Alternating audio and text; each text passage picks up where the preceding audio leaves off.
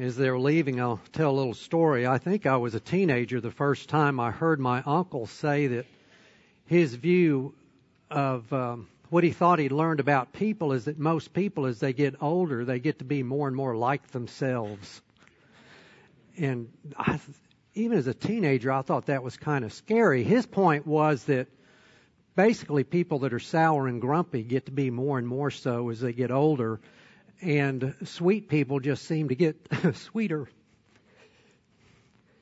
And it's through my adult life, that kind of haunts me because I think, what direction am I going? This morning's sermon is an area that the Lord, through the years, has worked on me and helped me with. Because I think as a young man, my concern was that when I got old, that someday I would open my dictionary and look up the word curmudgeon and my picture would be in there. But the Lord is gracious and He helps us grow. Let's pray.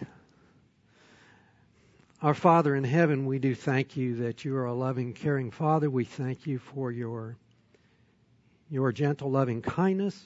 We also just thank You and praise You and worship You for Your righteousness and Your goodness. Thank You for the correction that You give us and discipline, that You train us as Your children for our good. And Lord, we pray for that and ask for that this morning. Lord, we thank You that we can have full confidence that You are going to accomplish the work that You have promised to do in Your people, both individually and collectively, building Your kingdom. And Lord, we pray that this morning would be honoring to You and that You would do some of that work in us this morning, Lord. And we pray in Jesus' name. Amen. There's a verse right dead in the middle of Genesis that has always intrigued my wife and me. I don't know, probably early when we knew each other, there is such a neat verse in Genesis where the record of when Abraham died. And it says, these are all the years of Abraham's life that he lived. He lived 175 years. Abraham breathed his last and died at a good old age, an old man and satisfied. And he was gathered to his people, and his sons Isaac and Ishmael buried him. If you have even a passing familiarity with Abraham's life, he had a hard life. He had a lot of tragedy in his life, some of it self-inflicted, some of it not. But apparently he ended life satisfied. And how did that happen? How can we finish our life satisfied and not a sour old grumpy curmudgeon? Well, there's a lot in the Scripture about that, and we're going to look at that. And what we're going to find in the Scripture is it's going to acknowledge that all of us in our lives, each one of us, our experiences are different, but all of us have ups and downs in our life. We have successes and pleasant things, and we have failures and hardships. And what the Scripture is going to show us is what is our attitude about those things. That's what's going to determine whether we end life with our picture in the dictionary next to curmudgeon or if our picture next to the word satisfied with what God had given us. So one thing I want to say is Abraham lived to be, what did it say? 175 years old. For you young people, don't tune this out. This message applies. My father is 90 or 91. 90, about to turn 91. I've got grandchildren that are 9. My children and I land in the middle. My kids are in the 30s. I'm in my 60s. This same message applies to all of us. I don't know whether my father's going to live another week. I don't know for a fact whether my 9-year-old grandchildren are going to live another week. But what we're going to look at this morning is not just for old people. It's for all of us at every stage of our life. Can we say we're satisfied? So we're going to look at two things. First of all, what the Scripture says about how to think about how to think about the successes and achievements that we have in life, the things that we like. How do we think about those things? And then next, we're going to look at how do we think about all the failures and the hardships, whether they're self-inflicted or due to things other people did to us or natural disasters. How do we think about those? And that's going to determine how we view our life. So first, what we're going to talk about is how to view the achievements and successes that we have. And what we're going to find in Scripture, and it's what we read in Deuteronomy 8, is that we need to recognize that all of our achievements and successes are gifts from God, and we need to be thankful to Him for those things. So let's think about this. If there's something, and I'm not even talking about free gifts here, this is focusing on things that we achieve. We've actually put some effort into it, and we've done something. We've accomplished things. And that's enjoyable, isn't it? That's pleasant. You know, if we're working at the hospital and we put in a 10 or 12 hour shift, and at the end of the day, you know, it's hard and we're tired. But there's a certain satisfaction in that, isn't there? And having done a day's work, there's a satisfaction in that. Or if you're a farmer, when you finally get that last round bale for this cutting stacked, and you step back and look at that and you think about all the work you've done, and you're tired and you're sweaty and you're dirty, that feels good, doesn't it? And I hope you enjoy it. There's a satisfaction in that. Or maybe in hobbies or skills or crafts, maybe music, maybe you've gone another step in your development of your musical skills with your musical instrument, or you've mastered a piece or a new technique. Isn't that fun? That's enjoyable, and we're supposed to enjoy that. But when that happens, how do we think about that? Do we just pat ourselves on the back, or do we thank the Lord for that? Well, that's what we did. We're not going to completely read this in Deuteronomy 8 again, but we'll just highlight some things, because this is exactly what God is talking to Israel about when He's leading them into the Promised Land. Now, every one of us in this room, let alone people that lived in different periods in history and different times of the world, or different places in the world, we're in different circumstances, and the particular things that God gives us will vary. I just spent last month on an island in Papua New Guinea, and my friends that are born and grow up in Bonacan Village don't have the same set of resources and opportunities that I have, being born and raised in the U.S. But they do have them, and they can decide how they're going to use them and how they're going to respond to it.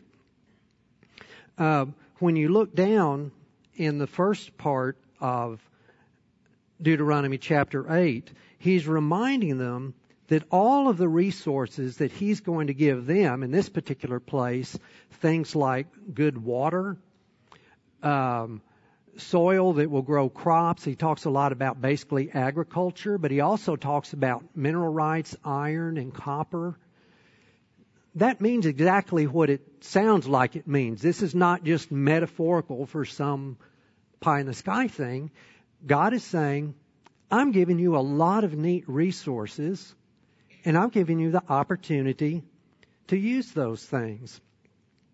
My wife's family and my family both. I was thinking about my wife's family because he talks about minerals and ores and iron. A lot of my wife and her mom, Ruby, a lot of their family were farmers, and there's a lot about agriculture in here. That's why I used hay. A lot of their extended relatives are out Toller Way raising hay. But a lot of their relatives also worked in a steel mill in Pueblo, and they were able to prosper working at the steel mill. Those are all resources given by God, the things that we use. We have to work to use them, but God's the one that gave us those things. Most of you know I'm a veterinarian, and most of my adult life I earned my living as a veterinarian, and I just kept thinking about microscopes and medicine. You know, I worked, but there wasn't a day went by that I'd spent a lot of time looking through a microscope and using medicine. And those are all made from ore and resources that God has given us. I was thinking about, we had kids and now we have grandkids, and not everybody in here has children, but I bet you've got brothers and sisters, or you got nieces and nephews. One of the things that we really like to do with our kids, and especially now, actually it's more fun with our grandkids than it was with our kids. But when they come over, the little kids, our kids know where the toys are. They know where the blank paper and the colors and pencils and crayons are, and they come and we get that out for them. And they use that stuff. And they play. And Karen and I just sit back and just watch. When I was in seminary, we were translating through Hebrew, and we were grunting through all the Hebrew grammar and pulling our hair out. That's why I'm balding. And we had just finished grinding through the verse in creation where Adam is naming the animals, and it says that God watched to see what he would call them. And I remember all of a sudden my prof just stopped in the middle of all this grammar, and he said, "Why in the world does it say that?" And he said, "Do you ever just watch kids?" And I think that's true. That's what God is doing. His whole intention in making us and giving this world is He wants us to enjoy using the resources that He's given us and the abilities He's given us. We're supposed to do that and enjoy it. But all the while recognizing this is all stuff He gave us. My grandkids did not invent and make pencils and paper. In fact, Karen and I didn't either. We bought it. But you get the analogy. We're supposed to do that.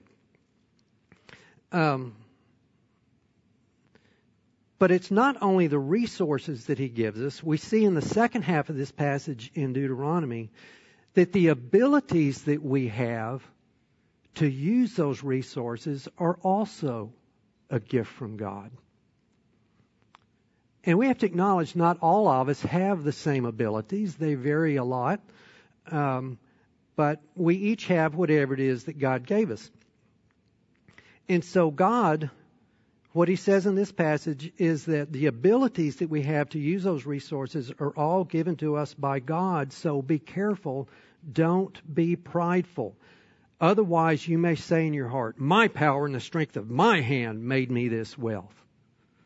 Well, where did your strength come from?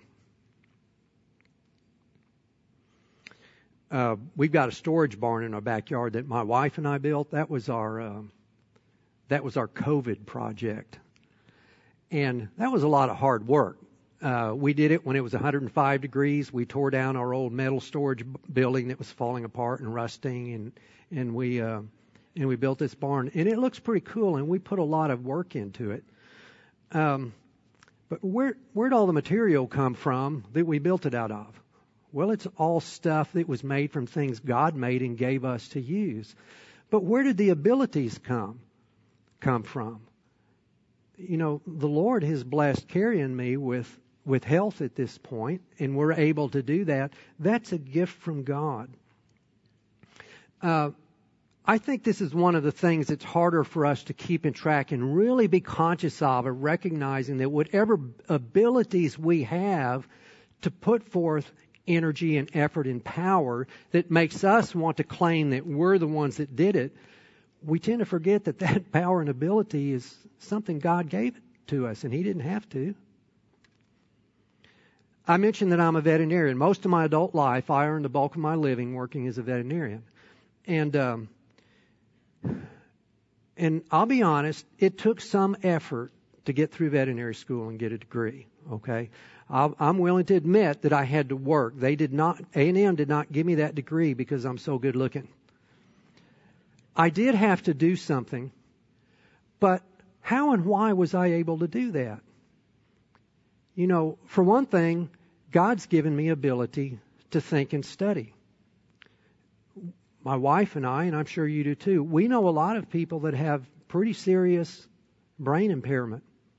Either they were born that way, or they had some massive cranial trauma in an accident, or due to some disease or dementia later in life, they don't have the ability to do that. It's not because anything they did. And the fact that I am able to think and go to school, that's a gift from God. Another thing that I've really enjoyed, and my mother has passed away, but my dad is still alive. He's watching. And I talk to them about this. I'm very conscious of the fact that I grew up in a family that loved to learn and loved to read and to learn things. My dad has a PhD from Princeton. My mother only had a high school diploma. But both love to read and learn, and they passed that off to us. In fact, one of my uncles once said my mother was, even though she'd only been through high school, was the most educated woman he'd ever met, and he meant it. But I know families that don't have that.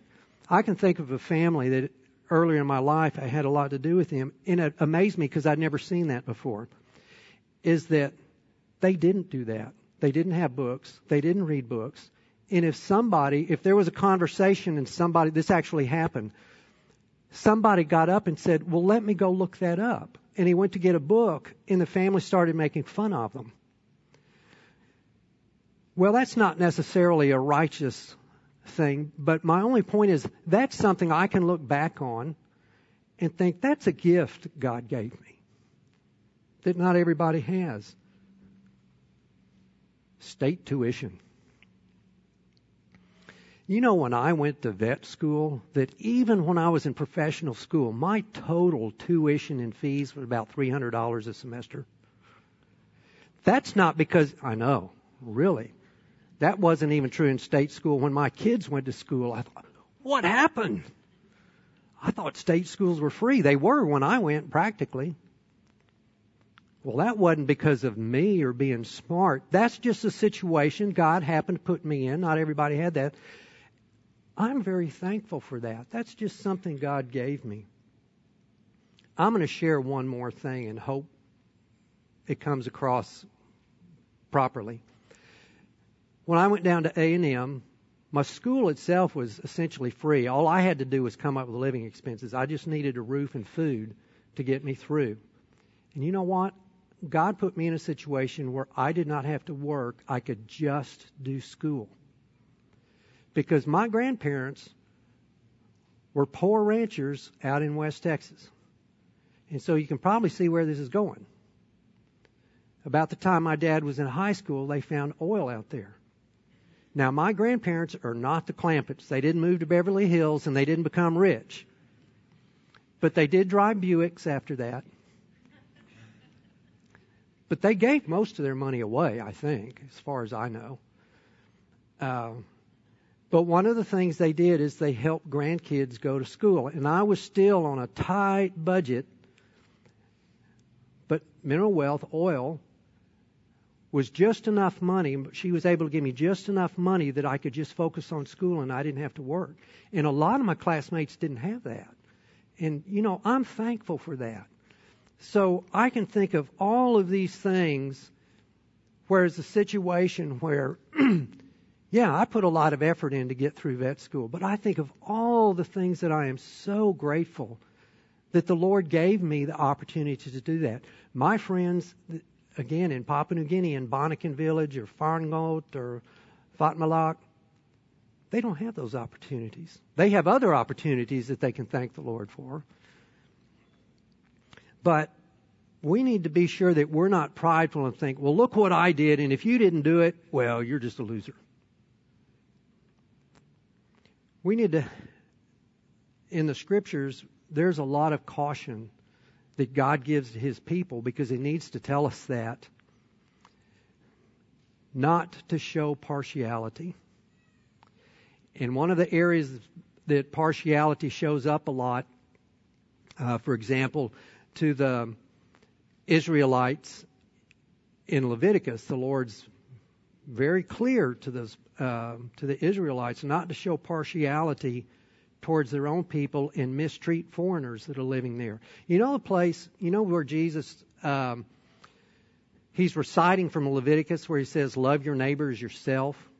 He's quoting from a place where it's talking about how Israelites teach each other. But if you're familiar with that passage, in that same passage, just a few sentences later, he says exactly the same thing about any foreigners that are living among you. You be sure that you don't give them a hard time. You treat them the same way as you do your own people, and not show partiality, because you know what it's like. You know what it's like to be the underdog foreigner living in a foreign land. At the same time, when you look at James, in the book of James, in the New Testament, being written to Christians, there's a lot of warning about not showing partiality. Now, when you think about all the things that are talked about in the book of James, what do they nearly all have in common? They're nearly all actually related to differences in wealth. It may not be apparent to you at first when you read that, but a lot of it has to do with the poor and the rich. Now, I want to be real careful here. I do not think that James is saying that the unequal distribution of wealth is the cause of the troubles in the sinful behavior that he's addressing. But what he is saying is that the situation of the unequal distribution of material wealth and opportunity, that situation is one in which we may have a sinful response and behave in sinful ways because of the way we think about it. That's a big difference, and I hope you hear what I'm saying, because I think it's what the Lord's saying. He's not saying that causes sin, but he's saying we may respond in a sinful way. And one of the things he addresses in James, and it's in a lot of the books in the epistles, is for people that are prospering to become prideful and look down their nose at people that are not prospering as much. And that's a caution to God's people, and that's what God is telling them, Israel, in the second half of Deuteronomy chapter 8. So, we see first of all that in terms of achievement and successes, those are gifts from God, and we need to be thankful. We need to be thankful that God gives the resources, and we need to recognize that if we have the ability to use those resources because of the circumstances that we're in, those are all gifts from God. And be thankful and not be puffed up and arrogant about it. And recognizing them as a gift goes a long way to saying, you know, there are hard things in my life, but God's given me a lot of good things too. So the next big step,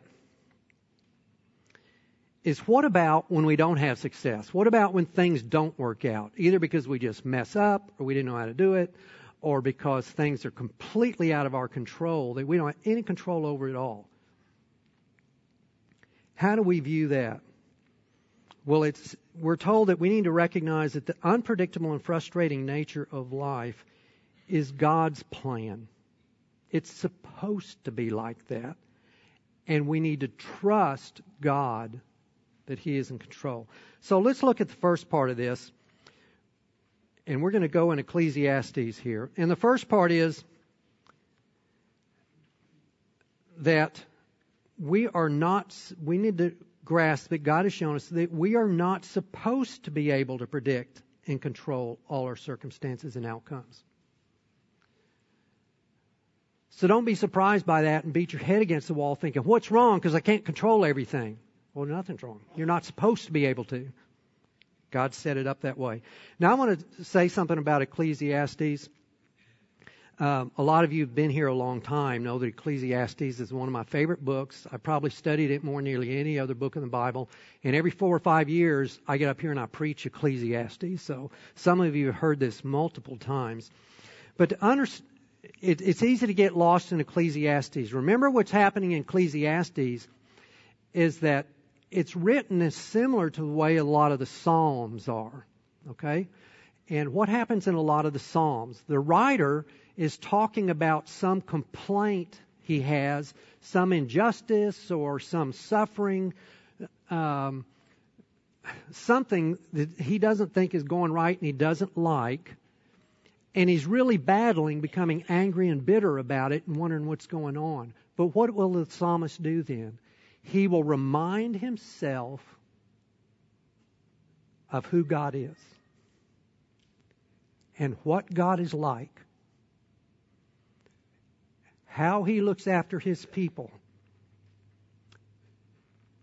And the psalmist quiets his soul and rests in the fact God's got it. This is hard. I don't like it. But I trust God. And I'm going to relax. And that's what the writer of Ecclesiastes is doing. He's going to go, depending on how you count it, he's going to make this cycle about 5 times. And what he's talking about specifically is it appears that wisdom doesn't work. That's his problem. You try hard, you try to study it out, you do things as well as you can, you apply the wisdom you have, and over and over, things don't work. Things crash and burn. Often because we can't predict what's going to happen. There's natural disasters. He goes on and on. All kinds of injustices in life. It looks like there's no justice. And what he'll do is start talking about how frustrated he is about that. It's just ruining his life. Some of the things he says, I hated all the fruit of my labor. It's grievous to me. I hated life. I completely despaired. Life is painful and grievous. Even at night, my mind doesn't rest. I eat in darkness with great vexation, sickness, and anger. I'm not going to ask for show of hands. Have you ever laid in your bed at night with sickness, vexation, and anger?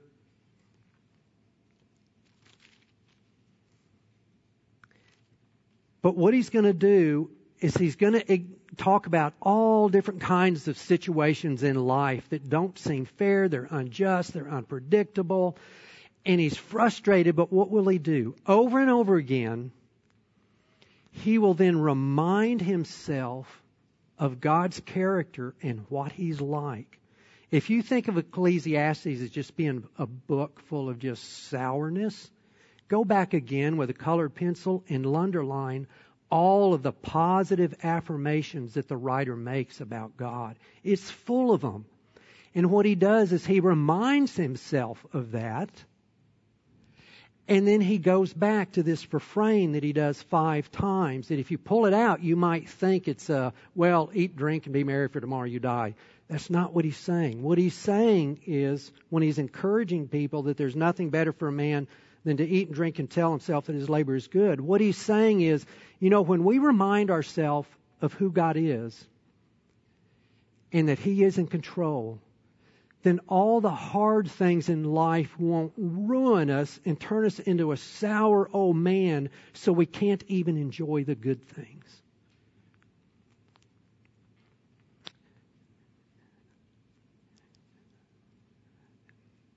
We're not supposed to be able to predict and control our circumstances and outcomes. That's Genesis 3. In this audience, we don't need to go back and read Genesis 3. In fact, we read that last week, didn't we? He's referring to the curse that God deliberately made life frustrating and difficult. Why? It is to remind us that we're not the creator and we're not in control. And that's what Ecclesiastes is going to say. He's going to say that the reason life is like this, and we're going to read a bunch of these verses in a moment, that the reason life is like that is God is teaching us and reminding us that we are creatures and not the creator, and we need to be dependent on him. And then Paul says the same thing in Romans 8 when he talks about all of creation is subjected to futility. And the Greek word that Paul uses there, futility, is the one that the Jews used when they translated Ecclesiastes, vanity of vanity, vanity of vanities. The Greek word that they used to translate that in the Septuagint, that's what the word that Paul uses in Romans 8, because that's what he's talking about. Genesis 3 tells us how and why life became so frustrating. Ecclesiastes is talking about how we can live in this life. In Romans 8, God is telling us through Paul that God's saying, at some point, I'm going to straighten all this out and fix it. But Ecclesiastes is where we are now. But what he tells us over and over is God can and does control all our circumstances and outcomes for our good. Remember in the Deuteronomy passage where God is reminding the people, I led you out in the wilderness where there wasn't a lot of stuff and life was hard. And what did he say? Why did he do that? He said, I did it for your good. It's going to help you. He does it for our good. So I'm going to read some extended passages here in Ecclesiastes. The first one I'm going to read is from chapter 3. And this is, again, an often misunderstood passage, but where he's explaining the fact that we're not supposed to be able to know and predict everything. He says there's an appointed time for everything, and there's a time for every event under heaven. There's a time to give birth and a time to die, a time to plant, a time to uproot what's planted. There's a time to kill and a time to heal, a time to tear down and a time to build up, a time to weep and a time to laugh, a time to mourn and a time to dance. There's a time to throw stones and a time to gather stones. There's a time to embrace and a time to shun embracing. A time to search and a time to give up is lost. There's a time to keep, a time to throw away, a time to tear apart, a time to sew together, a time to be silent, and a time to speak. There's a time to love and a time to hate, a time for war and a time for peace. What benefit or long-term benefit is there to the worker from all that he works in this life? Now listen, what's the point that the writer is making with all of this? I've seen the task which God has given the sons of men with which to occupy themselves. He has made everything appropriate, in Hebrew beautiful. It's appropriate in its time. But He's also set eternity in their heart, and yet so that man will not find out the work which God has done from beginning even to the end. It may not be immediately clear if you're not familiar with the rest of the book, but what the writer is saying is God has put in our understanding that there's something eternal about our existence, but He has deliberately made it in such a way that we don't know what that's going to be. The whole point of this passage is not that if you're clever, you can figure out what's the time for this and what's the time for that, and then you'll do the right thing. The whole point of the passage is you and I don't know what that is. But God does. And God is going to assign those times in our life according to His wisdom. And that's why in verse 12 he says, so I know that there's nothing better for them than to rejoice and to do good in one's lifetime. Moreover, that every man who eats and drinks sees good in all his labor. It's the gift of God. I know that everything God does will remain forever. There's nothing to add to it. There's nothing to take from it. For God has so worked that man should fear Him. God has so orchestrated the way the world works that we have daily reminders that we are not in control. How many of you have already had a reminder this morning you are not in control? But we can rest in that we're not supposed to be. I'm going to read an extended section starting in about the middle of chapter 5, again, to see how the writer's going to go back and forth. He's going to acknowledge things in life that we don't have control over, that are hard and frustrating. They're not fair. Yeah, that's right. There are a lot of things in life that aren't fair. So how do we respond? Do we just stay mad all the time and just die a bitter old man? Listen to what he says. I'm going to start reading chapter 5, verse 10. The one who loves money will not be satisfied with money, nor the one who loves abundance with its income. And this too is just a vapor. When good things increase, those who consume them increase. Hey, if you win the lottery, how many friends and relatives come out of the woodwork, right? So what's the advantage to the owners except to just look on? Now the sleep of the working man is pleasant, whether he eats little or much. But the full stomach of the rich man, it doesn't allow him to sleep. And this is a grievous evil which I've seen under the sun. That's an expression he uses for just life in this world. That riches being hoarded by their owner to his own hurt. When those riches were lost through a bad investment, and he'd fathered his son, there was nothing to support him. As he come naked from his mother's womb, so he'll return as he came. He'll take nothing from the fruit of his labor that he can carry in his hand. This also is a grievous evil. Exactly as the man is born, thus will he die. So what lasting profit is there to him who toils for the wind? Throughout his life, he also eats in darkness with great vexation, sickness, and anger. You know, if we think about it, this is where he's saying he was going down that road as life is hard and then you die. But look at him turn. Here's what I've seen to be good and fitting. To eat, to drink, and enjoy oneself in all one's labor in which he toils under the sun during the few years of his life which God has given him. I don't know how many years God's going to give me or my grandchildren, but He's given us some so far.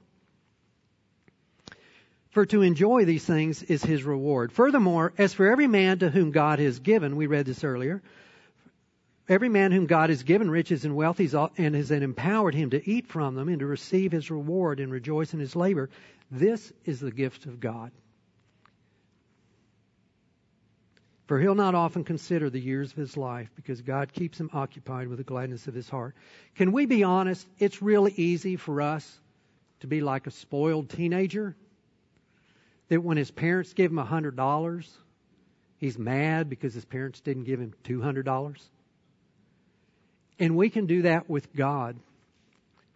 Where there are in fact things in our life that are very painful and very tragic. But we stay so busy being mad at God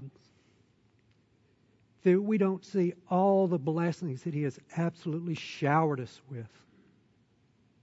That's what's happening to Naomi at the beginning of the book of Ruth. Well, I'm going to continue reading in chapter 7, verse 13 and 14 that we read earlier. So what should we do? We should consider the work of God. For who's able to straighten what He has bent? Is everybody here okay with that? Who He is? He is God. What is bent? It's His creation. And what does it mean that it's bent? That's Genesis 3. That's the curse. God has intentionally made life where it's full of frustration. That's the point of the book. So in the day of prosperity, be happy. God has given that to you as a gift. But in the day of adversity, become a sour old man and bellyache and curse God's name. No. Consider, God has made the one as well as the other, so that man will not be able to discover the future. It's God's intent that we recognize our dependence on Him and be thankful to Him for the good things. I'm going to pick up reading again in chapter 8, verse 10. Chapter verse 10. And again, he's going to talk about the injustice in life. So then I've seen the wicked buried, those who used to go in and out from the holy place, and they're soon forgotten in the city where they did thus. And this too is a vapor or perplexing. Because the sentence against an evil deed is not executed quickly, therefore the hearts of the sons of men among them are given fully to do evil. Okay, we all know that too, right? A lot of people get away with something, and so they conclude, okay, crime does pay. We see that happen. But listen to what he's going to say next. This is one of the most powerful statements of faith in all of Scripture. Chapter 8, verse 12. Although a sinner does evil 100 times in length of his life, yet still I know it will be well for those who fear God and fear Him openly. But it will not be well for the evil man, and he will not lengthen his days like a shadow, because he does not fear God. I want to pause here a moment and point out, it was just struck me recently that what the writer is doing here is exactly the opposite of what Eve does in Genesis 3.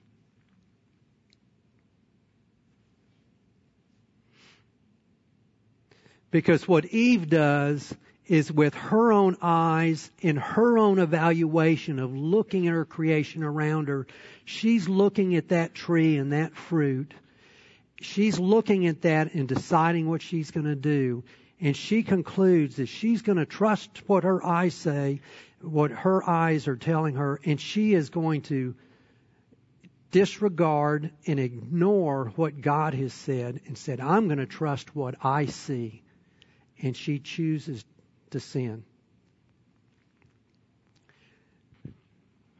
The writer here does exactly the opposite, because he says, my eyes, my observation, and my analysis is life is not fair, and crime pays, and the criminals get away with it 100 times. That's what I see.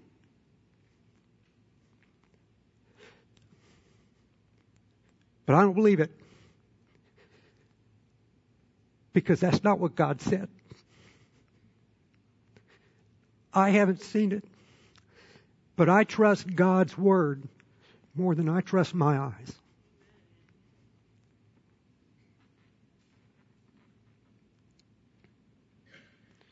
There's a perplexity which is done on the earth, and that is, there are righteous men in whom it happens according to the deeds of the wicked. On the other hand, there are evil men to whom it happens according to the deeds of the righteous. And I say this too. This is perplexing. So what do? We throw in the towel? He says, become sour? He says, no. I commended pleasure. For there's nothing good for a man under the sun except to eat and to drink and to be merry. And this will stand by him in his toil throughout the days of his life, which God has given him in this life. When I gave my heart to know wisdom, to figure all this out, and to see the task which has been done on the earth, even though one should never sleep day or night, and I saw every work of God, I concluded that man cannot discover the work which has been done under the sun. That is, a lot of what God does is a mystery. Even though man should seek laboriously, will not discover, and though the wise man should say, I know, he can't discover. For I have taken all this to my heart and explain it, that righteous men, wise men, and their deeds are in the hand of God. Wow. Now don't get thrown off, because my English translation says man doesn't know whether it will be love or hatred, anything awaits him. You have to know about Hebrew. He's not talking about God hates Suzanne, so he's going to stomp on her life. No, what he's saying is we don't know when God is going to give us pleasant times and when he's going to put hardship in our life. That's what he's talking about there. So what do? We trust God. He is in control. You know, I've shared this before. I asked Carrie if it was all right, but Carrie's daddy passed away of cancer at a fairly young age. He passed away a month before I met Carrie, so I never met Bill. I never met my mother-in-law, Ruby's husband. So that was a long time ago. He died of cancer. And Carrie and I met, and we got married. And some years later, she was spending time in the Scriptures, and she came out. She just had tears streaming down her face. And she said, you know, I've always felt like my daddy died before his time. Because he was so young. But Carrie said, the Lord's finally brought me to the point where I honestly can know that he didn't die before his time. He just died before we wanted him to. But he died at the right time. Now, there's not a day goes by, I'm sure, that my wife and my mother-in-law don't miss Bill. After over 40 years that he's been gone, that they miss him, and that's hard. But what neither one of them has done is go through life bitter and angry at God and failing to thank God for all the other blessings that he has showered them with. And that's what the writer of Ecclesiastes and what all through the Scripture the Lord is asking us to do. Trust me in the hard stuff. Does God know what it's like to suffer? To suffer injustice? He certainly does. But when God allows those things in our life, that's for our good. And we can trust Him even if we can't explain it. So what's the conclusion? It's what we've already read. When times are good, be happy. Don't be embarrassed about enjoying the success that God has given you. If you're good at something, enjoy that and share it with people. I love it when the musicians get up here and they know how to do that instead of just hiding in a closet somewhere. No, God's given them ability and they enjoy it. Share it with us. That is neat. If you're good at your job, good. Do that. Share it with your customers. But in the day of adversity, know this. God's got it. He loves you. Let's pray.